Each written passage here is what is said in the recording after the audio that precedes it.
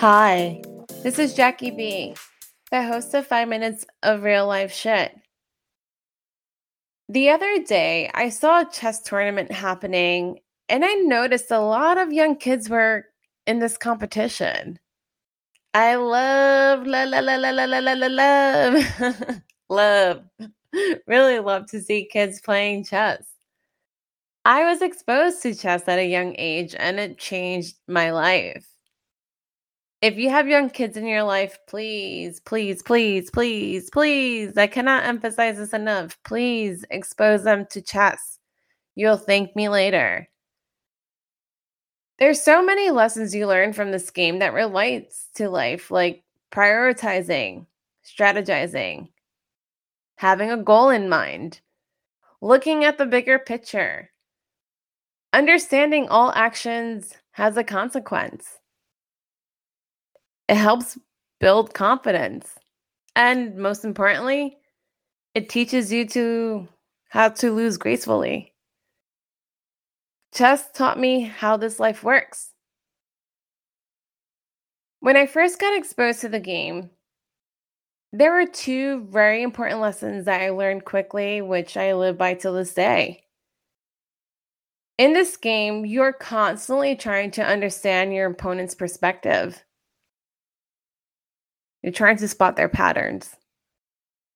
And so when I learned this, right, I learned to see things from another person's point of view.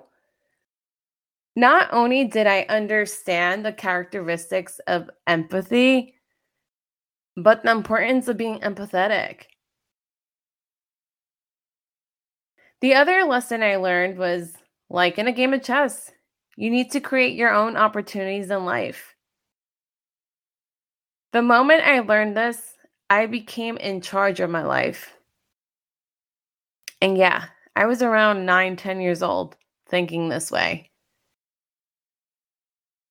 I'm a kid of immigrants. Entering adulthood, I didn't have people knocking on my door like, hey, I have XYZ for you. No, it was not like that at all. Every opportunity I had, I created for myself. Don't wait too long to make a move, because if you're waiting for the perfect time, no, perfect timing is an illusion. It's a roadblock. As long as you believe in yourself, you just have to start. Life is a game of chess. And the beauty in that is it's never too late to learn how to play it. Well, that's all that I got for you today.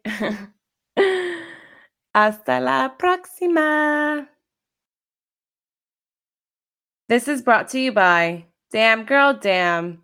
Remember to subscribe to this podcast wherever you are listening.